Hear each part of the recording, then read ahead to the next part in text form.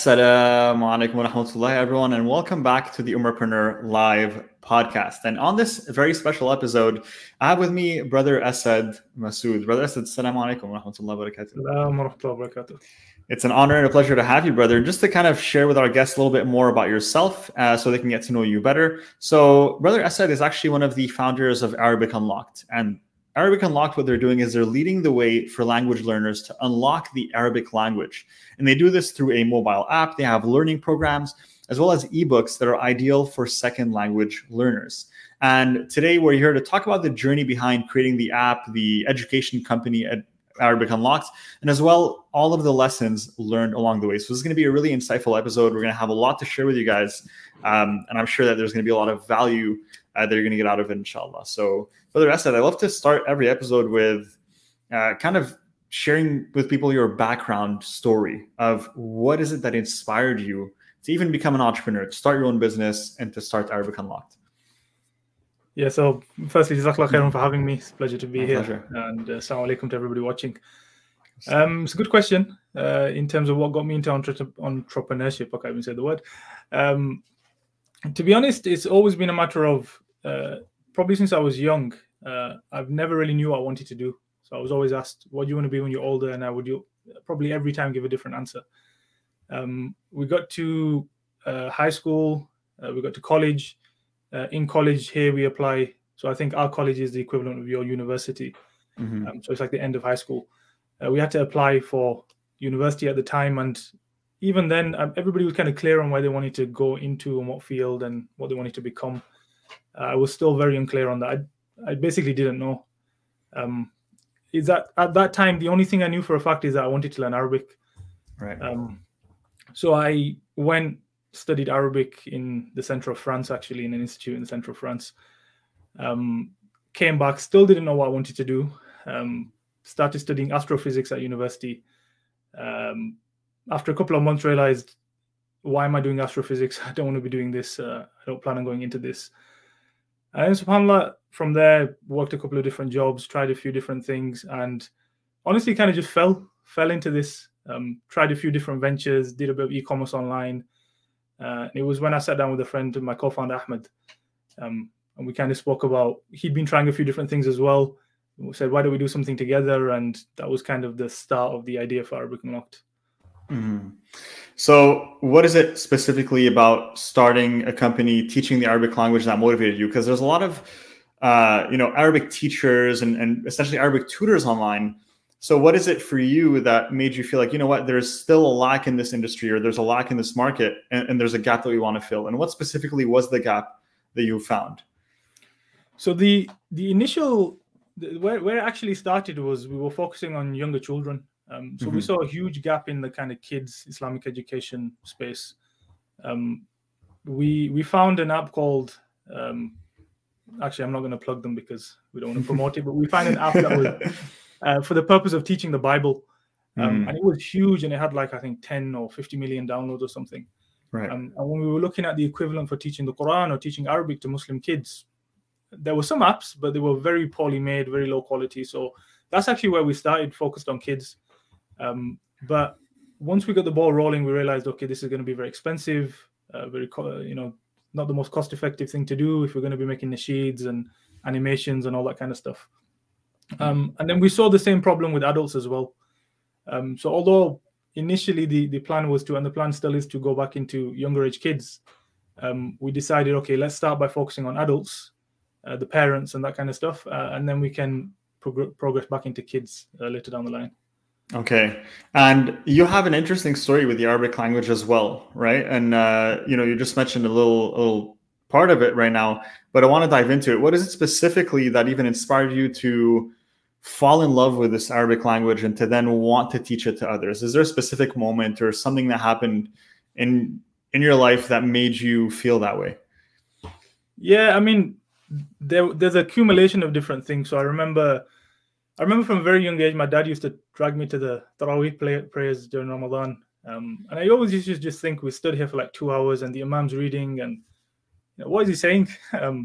And especially during like the nights where the Imam would start crying and the person next to me would start crying. And I'm like, why is everybody crying? So So that was planted in me from a young age. And then I think the time I actually decided, you know what, I'm going to learn Arabic is when I went to Umrah in 2007 or 2008. So I was quite young. I was still in high school at the time. And it was a similar thing. So it was actually during Ramadan that we went to Umrah. Same thing, stood then Taraweeh, Imam's crying. And I remember specifically the guy next to me was absolutely in tears, bawling, crying. And I thought I want to be like him. I at least want to know why he's crying. Like, he's obviously understanding something that I'm not. So that's when I first decided that, you know what, I actually said to myself that next time I come back here, whenever that is, inshallah, I want to be able to understand what the Imam is saying. Yeah. So that's kind of where it started for me. Okay, beautiful, mashallah. So it came from like almost like this desire to as you mentioned, not only connect with the Quran and what's being said, but also to understand it, to grasp it, and to really know what's being said, not just repeat the words or the syllables. And then you decided to go on to start Arabic Unlocked. What was the first thing that you decided to launch, to create this company, to create this business? You know, it's two guys who got together. They're like, all right, we want to build this thing. You have this grand vision. Where did you start? So my initial goal behind Arabic Unlocked, and the idea was because I had come from a non-Arab background. I didn't know any Arabic, and I had studied Arabic, so I fully understood how hard it can be, what kind of things people are looking for that currently don't exist, and that kind of stuff. So the goal was kind of to make all the stuff that I wished existed when I started studying Arabic myself. So I believe the first thing we actually launched was a course, which has now evolved into our language mastery course, which is it's not actually a course on teaching Arabic. It's actually a course on how to learn Arabic. So we actually teach a lot of the principles to do with generally with language learning and kind of motivation and maintaining your motivation, which is probably the biggest factor in deciding if you're going to pass or fail in succeeding at learning Arabic. And then we spoke a lot about specific language learning techniques that I'd learned from looking at how polyglots have managed to learn 7, 8, 9, 10 languages. So we actually developed a course on that first. And then, alhamdulillah, the feedback was really good. But people were just saying, okay, once we've done all this, where do we go to learn Arabic? And we thought, okay, maybe we should make a course teaching people Arabic now. So from there, then the ebooks followed, and then the actual academy, which is now the academy, followed. Okay, I understand. And a lot of people want to create courses. They want to build these businesses where they are trying to teach someone how to achieve a certain goal or how to overcome a certain problem or solve a certain problem in their lives. And for a lot of the entrepreneurs and business owners that listen to this podcast, that might be one of their business ideas.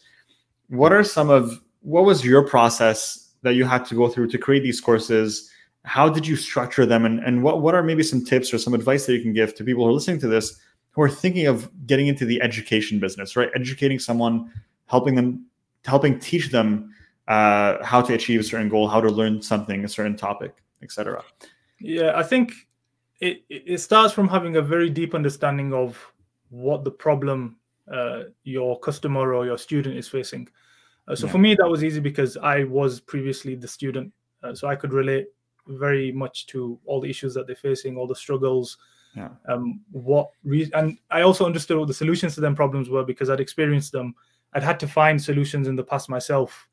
I'd had to create them, or I'd had to go find them, or just settle for what already existed. But I knew what I wanted to exist at the time. So if you are looking to get into the education space, and this, to be honest, applies to any business, it starts with having a very deep understanding of what the problem is. And that's why a lot of the time it helps to be a user of the product. As they say, if you scratch your own itch, you end up building the best companies.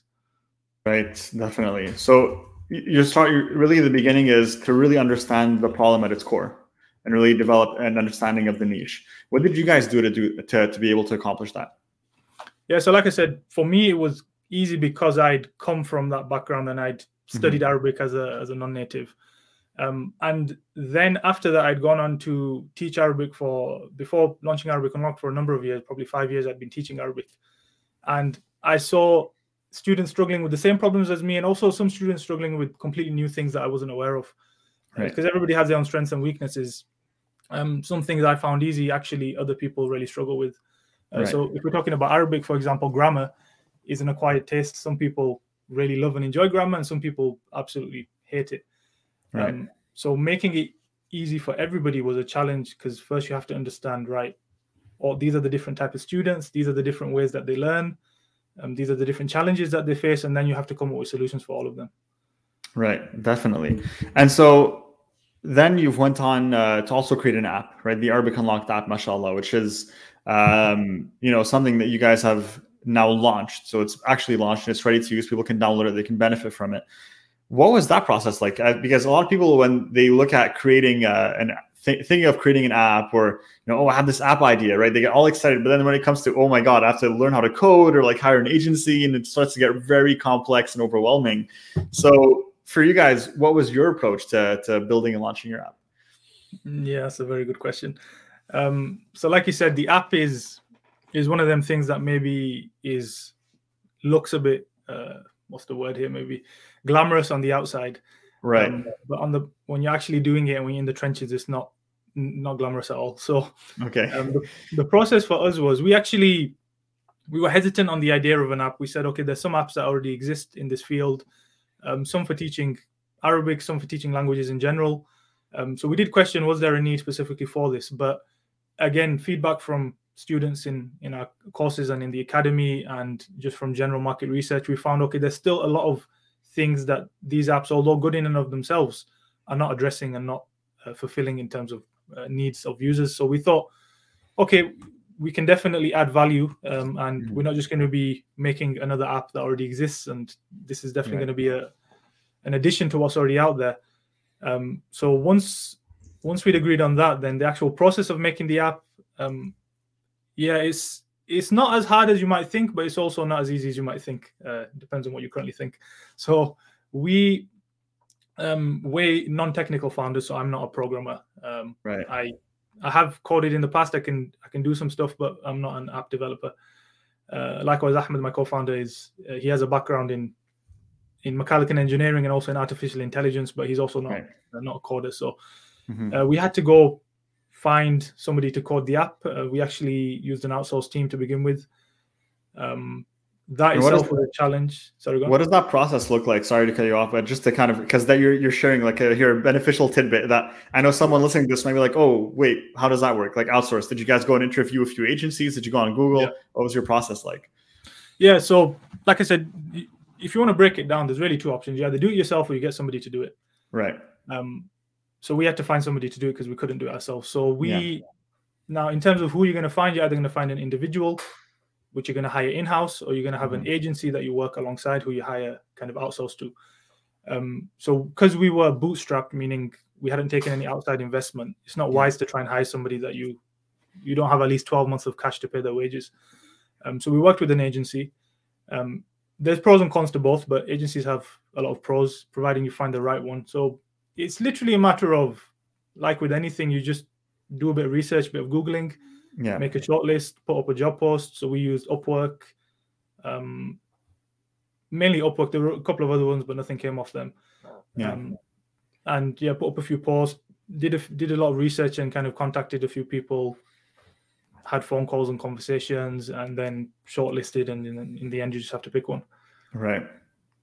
And that process is scary for many entrepreneurs. When I talk to my students, and when we talk about like outsourcing, processing, hiring, it always feels a little daunting. But after you went through it, and you ended up launching the app, how was your experience? Do you feel like someone listening to this could go on websites like Upwork, put up a posting, and interview and hire someone pretty easily? Or do you feel like it was a difficult task? Was it easier or harder than you thought?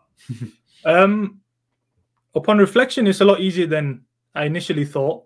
However, what I would say is, in terms of what maybe didn't go as well as could have gone, and this would be useful information for the listeners and for myself, if I could talk to myself maybe 2 years ago, is it's very different that you kind of feel inferior in this process when you're hiring someone. You think, oh, they're the agency, they're the experienced one. You kind of feel like it's a job interview.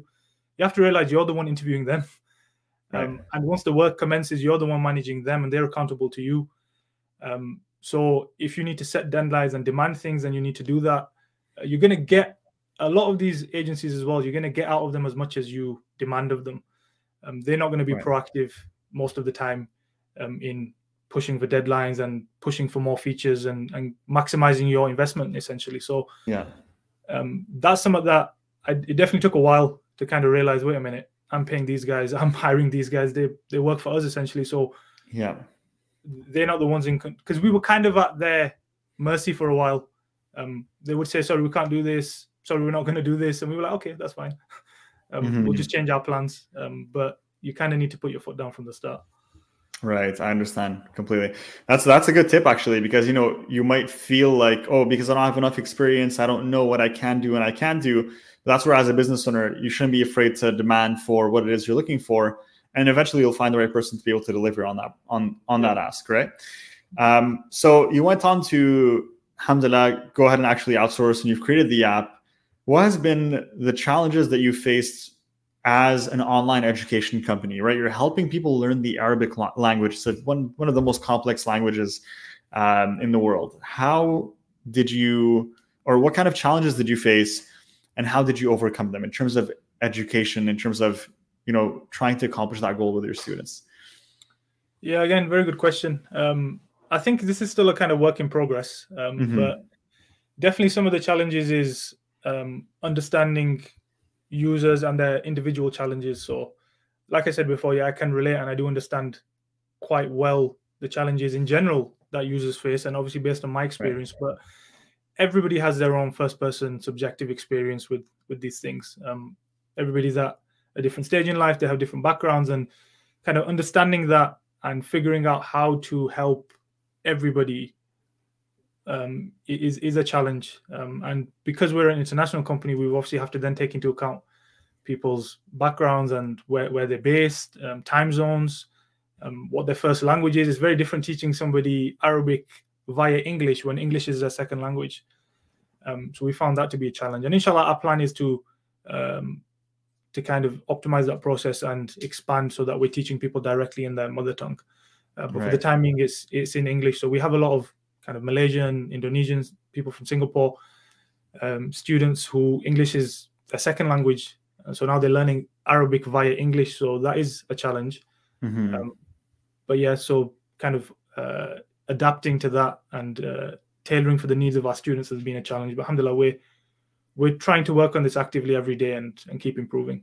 Right, inshallah, definitely. And I think I can attest to it as well. One of the challenges that we face as an education company when it comes to helping train and mentor our students is really trying to provide kind of like an environment where we can keep them motivated and inspired to continue doing the work. I think that is one of the biggest challenges when you have an education company, especially online, because you're not in a classroom, people are not showing up, right? So many times they have to go through the course on their own, and they have to show up to the online sessions, and many people, they have that motivation initially, but then it fades. And for us, it's always been one of our focuses is to try to find, okay, how can we constantly keep our students or clients or customers engaged, interested, motivated? And I think this is really one of the big questions that the online education space still has to solve, right? Yeah, and I think it's been a challenge for sure. But there are some ways that we found, like really reaching out personally to every single student, making sure that they understand that we're here to support them, checking in with them, keeping it fun, running challenges in our groups, giving prizes, things of that nature. For you, have you found that to be a challenge as well in your company, and have you found any techniques or strategies to try to overcome it? Yeah, so what you're saying is spot on. I mean, online course completion rates are normally very, very low. Unfortunately, most people just purchase it with the intention to do it. Procrastination kicks in, and then it never gets done. Because of the nature of our course, so some courses is more about getting from A to Z, kind of going through the process of the course, and then there's maybe not so much follow-up to do. Obviously, with us, it's a language. So you're learning a language, and that requires constant practice, use of the language, reviewing what you've learned, and so on and so forth. So, it's been very important to keep students engaged, keep students active. Right. Alhamdulillah, we've a number of different ways that we do that. So our course, we call it a hybrid course. So it's a self-paced course, meaning it's pre-recorded. All the lessons are readily available to study at your own pace, but we also then have a lot of live kind of support and tuition going on. So We run weekly live classes for the students where they can attend and get interaction with other students and with the tutors. And we also have a personal learner thread, which is essentially like a WhatsApp group between you and 3-4 of our tutors who are always on hand to kind of answer your questions and help you with whatever you're specifically struggling with. And students really enjoy that, really benefit from that. Ask any questions that they have. And, whenever they're struggling, they might be on a particular lesson that they're struggling with a concept, tutors are on hand to kind of help them with that. Right. But yeah, like you said, it's still a lot more work to be done to try and encourage those who are maybe not as active. Right. Try and reel them back in and draw them back in. It's an ongoing struggle. For sure. Yeah, that's one thing that we've noticed is really kind of keeping the students motivated. And that's one thing that you have to be very creative and be customer obsessed and trying to find solutions and ways to make that happen. Yeah. So right now, how many years has Arabic Unlocked been in operation? So from the moment you guys decided to launch to now, how many years have you guys been working on this? So Arabic Unlocked, I think we were born around late 2019. So I think October 2019. So it's going on 2 years now. All right, amazing, mashallah. And in those 2 years, is it still just you and your co-founder, or have you now slowly started to build a team, or is it just you both still working on most of it? No, alhamdulillah, we have a team of around, including me and Ahmed, about 8 people now. Mashallah, very nice. That's amazing. And what has been your experience kind of building a team culture and an environment, for your team where they are aligned with your mission and your vision, right? And you're all working on the same goal. Again, yeah, very good question. So I'm going to try and only say things. I'm going to say something theoretically, and then I'll say what we're actually doing. They don't always match up. So, yeah, alhamdulillah, that's been a learning process for us going from 2 to 8. There's been some chopping and changing along the way to try and get that right as well. But I think, team culture specifically is definitely one of them things that doesn't just happen. You have to actively work on it, be aware of it. It starts with, I'd say, hiring the right people. And there's a lot of talk about core values and, writing down your core values, getting very clear on them and hiring according to them. We try to follow that framework. When we have followed it, it's helped. And when we've kind of strayed away from it, it's kind of come back to bite us. Right. So I would definitely recommend getting very clear on core values in a concrete definition of the word. So not, very wishy-washy kind of things you can't judge or measure. So one of our core values, for example, is open, honest, and clear communication. So we want people we don't care what your position is, we don't care who you are or who you're talking to. You should have the comfort to speak your mind, say what's on your mind, whilst in combination with another one of our core values, which is being respectful. So say what you want to say, but let's not start fighting, let's not start arguing and that kind of stuff. Right.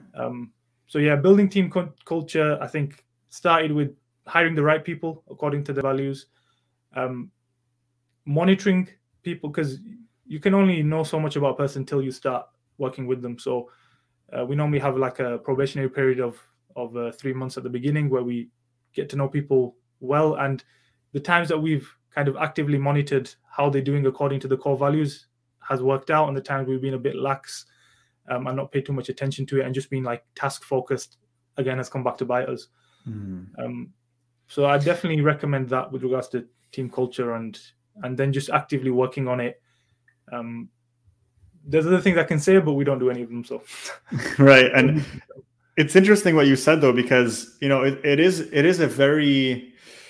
it's like a very delicate balance to switch from a solopreneur, someone who's working on their business on their own, and probably many of the listeners of this podcast are in that position, where then they, transitioning to having a team and then, developing that. And as you mentioned, it's not always easy to be fully focused on monitoring what your team is doing, because that means you're taking away time from what you should be doing. And as an entrepreneur, especially one that's starting their own business from scratch, you have the tendency to want to, continue pushing forward, as fast as possible, and to continue, reaching the next goal, the next milestone. And at the same time, dedicating time to, monitor your team, support your team, and, make sure that they're on the right track and they're aligned with your mission and values. That is also time consuming. And so switching from that solopreneur mindset where you do everything on your own to now recognizing that nurturing other people, nurturing your team to do their best and be at their best is part of that, is now part of like your role. Yeah. And a big part of it, there's an adjustment, right? There's an adjustment, and it's not always an easy adjustment. It's not always clear. No, yeah, 100%. I think a couple of things which help in that regard is, so if you're hiring somebody, essentially it goes back to that concept of outsourcing. So you're taking an area of responsibility. When you start a company, you're everything. So you're the customer support person, you're the tech person, you're the designer, you're everything. When you're going to hire somebody, you're taking a set of responsibilities and you're handing it to them. So one thing that's very good to do is, and there's a very good book that covers this kind of framework, which is the E-Myth. So the E-Myth talks about kind of compartmentalizing different responsibilities within the business. So this is customer support, this is product development, and building an organizational chart of all the different roles, because every company is slightly different. So if you're making bread, it's going to be different than if you're building an app.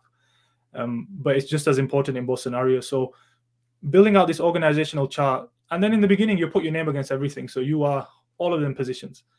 Mm-hmm. Then when you go to hire somebody, you need to understand, right, who am I hiring and why am I hiring them? Am I hiring them for one role here? Is it multiple roles? Is it half the roles? Like what am I hiring here? Because then it will dictate whether you look for somebody specialized or somebody who's a generalist. Right. The other thing which helps is, again, this is a two-sided coin. So you want to give up them responsibilities, but sometimes it's difficult to do that because you feel like, you know what, I could do a better job than this person. So you end up micromanaging, or you end up just, constantly monitoring them, or you end up going in and doing it yourself. Why did you hire them then? What was the point? So you definitely need to hire people who can do a better job than you, or at least as good as you, but ideally better, because then you'll have much more confidence in them. But to do that, you need to know what you're hiring them for. So again, we had these issues where we hired people who were really good at one thing, but in reality, we needed them to do 3 things. And when they were really bad at the other 2, we started having problems. So having that clarity beforehand will make the process a lot easier and save you from a lot of the mistakes. Definitely, 100%. I think that's where preparation is everything, right? And it's the same even in business. When you think of launching your business, when you think of, coming up with your business plan, coming up with an offer, a program, a course, a product that you want to sell, a lot of people think the challenge is, the launch, it's the marketing. Actually, the most important part really is the preparation. It's, as you mentioned here, in number 1, getting clear on your values, getting clear on your mission, communicating that to them, ensuring that they are the right fit. And then also, when you think of your business plan, your product, understanding your customers, understanding your niche, what is the problems that they face, what are the challenges they face, and how you can help them overcome it. So there's really a recurring theme here of developing a deep understanding of your customers and as well of your business as a whole, so that you can accomplish those tasks efficiently, whether it's hiring, whether it's selling, creating products, all of it ties into that, right? Yeah. And it's also actually just to add a final point that I forgot to mention. Yeah. So when we're talking about getting clarity on the organizational structure, and it's very important to then understand what your own role is within that structure. So like I said, in the beginning, you're everything, but your objective is to either fall into one of them positions. So maybe you're a tech guy, you want to be the lead developer, that needs to be your position. You're going to have to outsource the rest of the stuff. So you're going to need a customer support guy. You might even need a project manager or a CEO to come in. For most founders, that is going to be the role that they need to fill. So they need to fill in that CEO role. And then you need to hire everybody underneath that. But understanding what that CEO role is very important. So you're not doing the day-to-day stuff. You're not working on the tasks. You're not in the trenches so much. Actually, what's the most important thing is getting the most out of your team. So everybody else's output is your output. Yeah. Don't think, I need to do this thing. No, you need to make sure everybody's doing what they need to be doing so that the whole company as a whole moves forward. And then you can make better decisions and you can kind of guide them where they need to go. That's something, again, that we really only recently started to get a lot of clarity on, kind of enforce, because it's very tempting when you've been doing stuff for a long time to just jump back in and start doing it. But as I said, as you're expanding and as you're growing the team, you need to understand where your role is within that team and what everybody else's role is. Yeah, definitely. No, that's mashallah. This is that part, by the way. I think we we need to kind of cut that and share that, because that in itself, if someone just remembers this from the entire episode, if they just remember that, this is a game changer in your business. If you specifically what you said of, your everyone else's output in your team becomes your output is so very true, right? And that, as a manager, as a leader, and there's a really great book about that. It's one of the leaders in IBM. He wrote a book on high output management. Yes, high output management. Thank you, high output management. And I read that book, and it's a really great book. And he mentions in that book, something along those lines, right? Of as a manager, as a leader, your output is essentially the output of your entire team, yourself and everyone else who, essentially reports to you. And so the more you can nurture them, the more you can support them, the more effective they are, the more effective you are, right? Because it becomes, the whole is greater than the sum of its parts, essentially, which is really, really interesting, subhanAllah, how that works. So, and I think it could even be, chalked up to, as Muslims, we know this, but really like barakah, right? Like when a lot of people get together and they're on a mission, and it's a noble mission, and it's one where we're trying to achieve something that is halal, that is good, that is helping people, progress or improve in a certain way, then Allah subhanahu wa ta'ala, we can hopefully, try to attain that barakah together, right? And when that barakah starts to flow in between a group of people that are working together, that's when the whole becomes greater than the sum of its parts, which is a beautiful thing. Yeah. So what advice would you give, Brother Asad, to entrepreneurs who wish to start their own business? Now that you've been in business for 2 years, what are some tips that you'd give for someone who's thinking of getting started on this journey?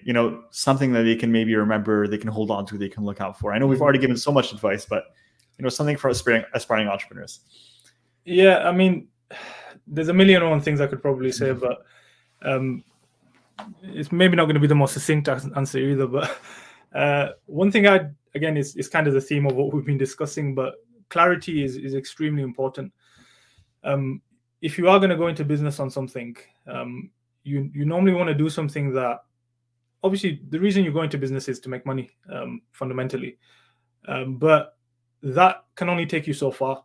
So you normally want to go in with the mindset that, right, if I worked on this thing for 5 years, 10 years and made no money whatsoever, would I still be happy?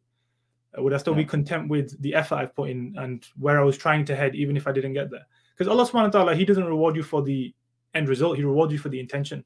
Mm-hmm. So if you are doing something that you can keep your intentions pure throughout, regardless of how your motivation is going up and down, then that's going to give you the best chance of persevering when times get tough.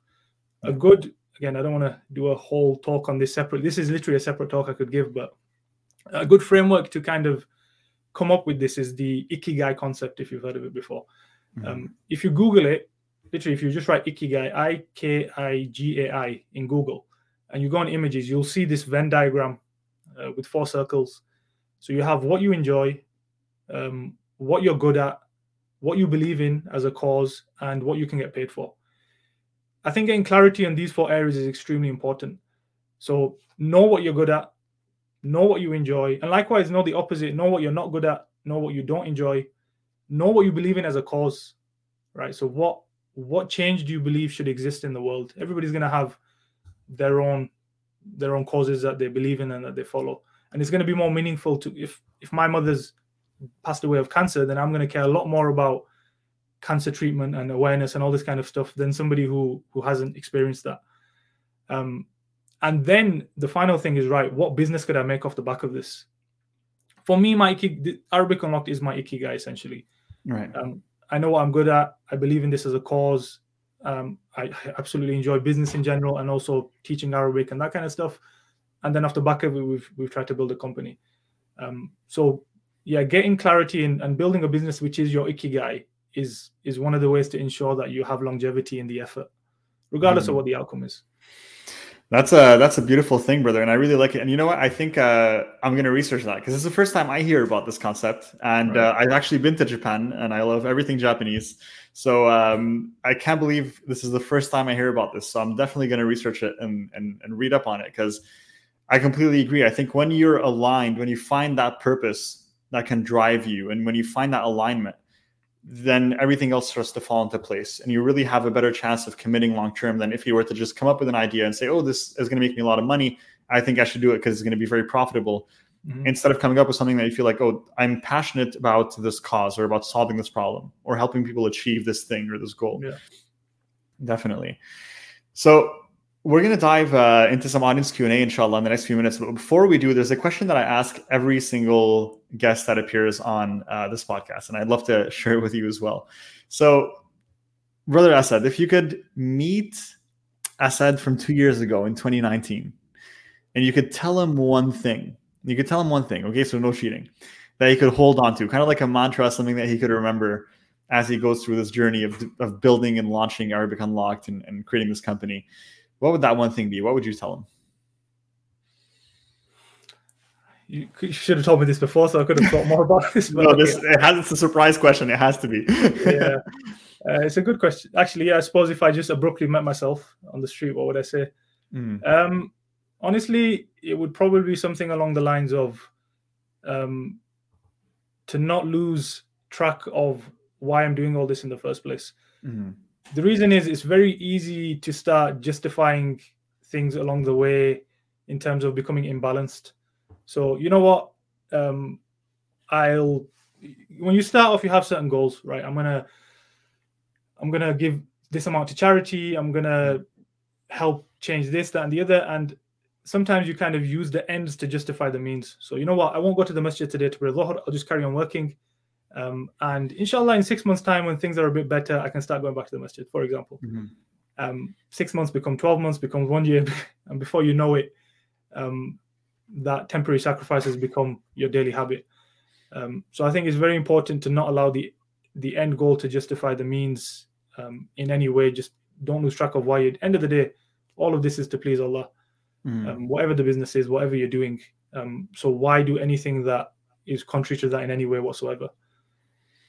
Wow, that's beautiful, man. I just got the chills. MashaAllah, that's beautiful, man. Because that hit me very, very strongly as well. And when you put it that way, right? A lot of times I could think of so many moments from like, oh, let me delay prayer to the last minute. Let me, do this and do that. Because I'm like, I got to get this done. I got to complete this work. I got to complete this task. Yeah. And to take a moment and pause and kind of reflect and think, wait, the reason why we're doing this anyway is to please Allah subhanahu wa ta'ala. So why would we, sacrifice that, put it to the side to work on the business? I've never thought of that before, which is surprising. We've had this podcast for over a year now, probably 2 at this point.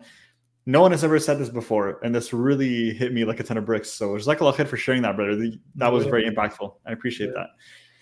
Just to add to that, actually, on the business point of view, this actually applies in business as well, because people will justify all sorts of things in business. They'll make false claims in their advertising. They will, rip people off. They'll steal from people, and that applies even more, because the task stuff, that's between you and Allah, but this stuff's between you and people, and that stuff's going to come back to haunt you in the day of judgment. So you need to be even more careful when it comes to that. Yeah, 100%. Definitely, brother. I completely agree. And that's why I think it's important every time we feel like our intention is lacking, every time we feel like we've lost track of our purpose, we've lost track of that alignment, it's important to sit down and actually, again, remap out what is my why am I doing this, what is the goal that I want to achieve, what is the best way for us to get there. And it's an exercise that I find myself needing to do more than once every year, just sitting down and then realigning myself with my goals.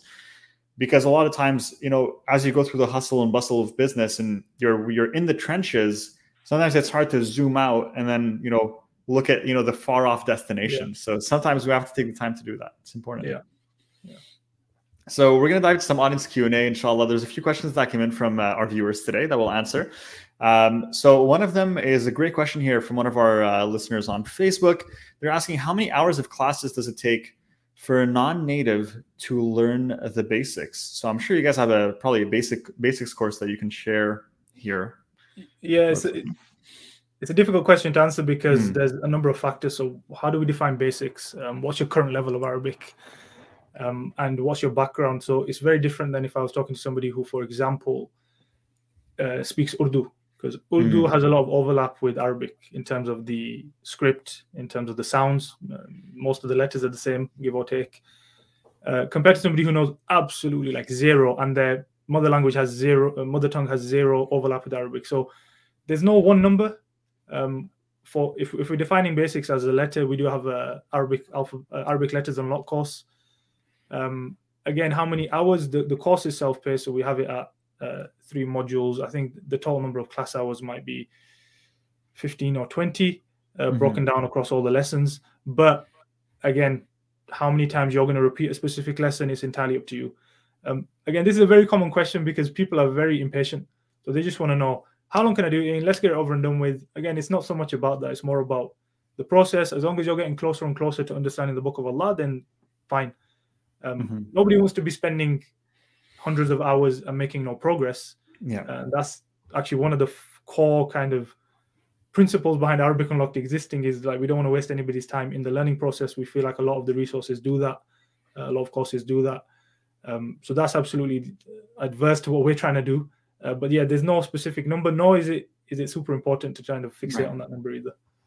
Definitely. There's another question from our viewers here, and it says, Arabic considered to be one of the hardest languages for English speakers to learn? Which is an interesting question. I mean, through your research, what have you found in terms of Arabic as a language? Is it difficult? Is it one of the higher difficulty languages to learn?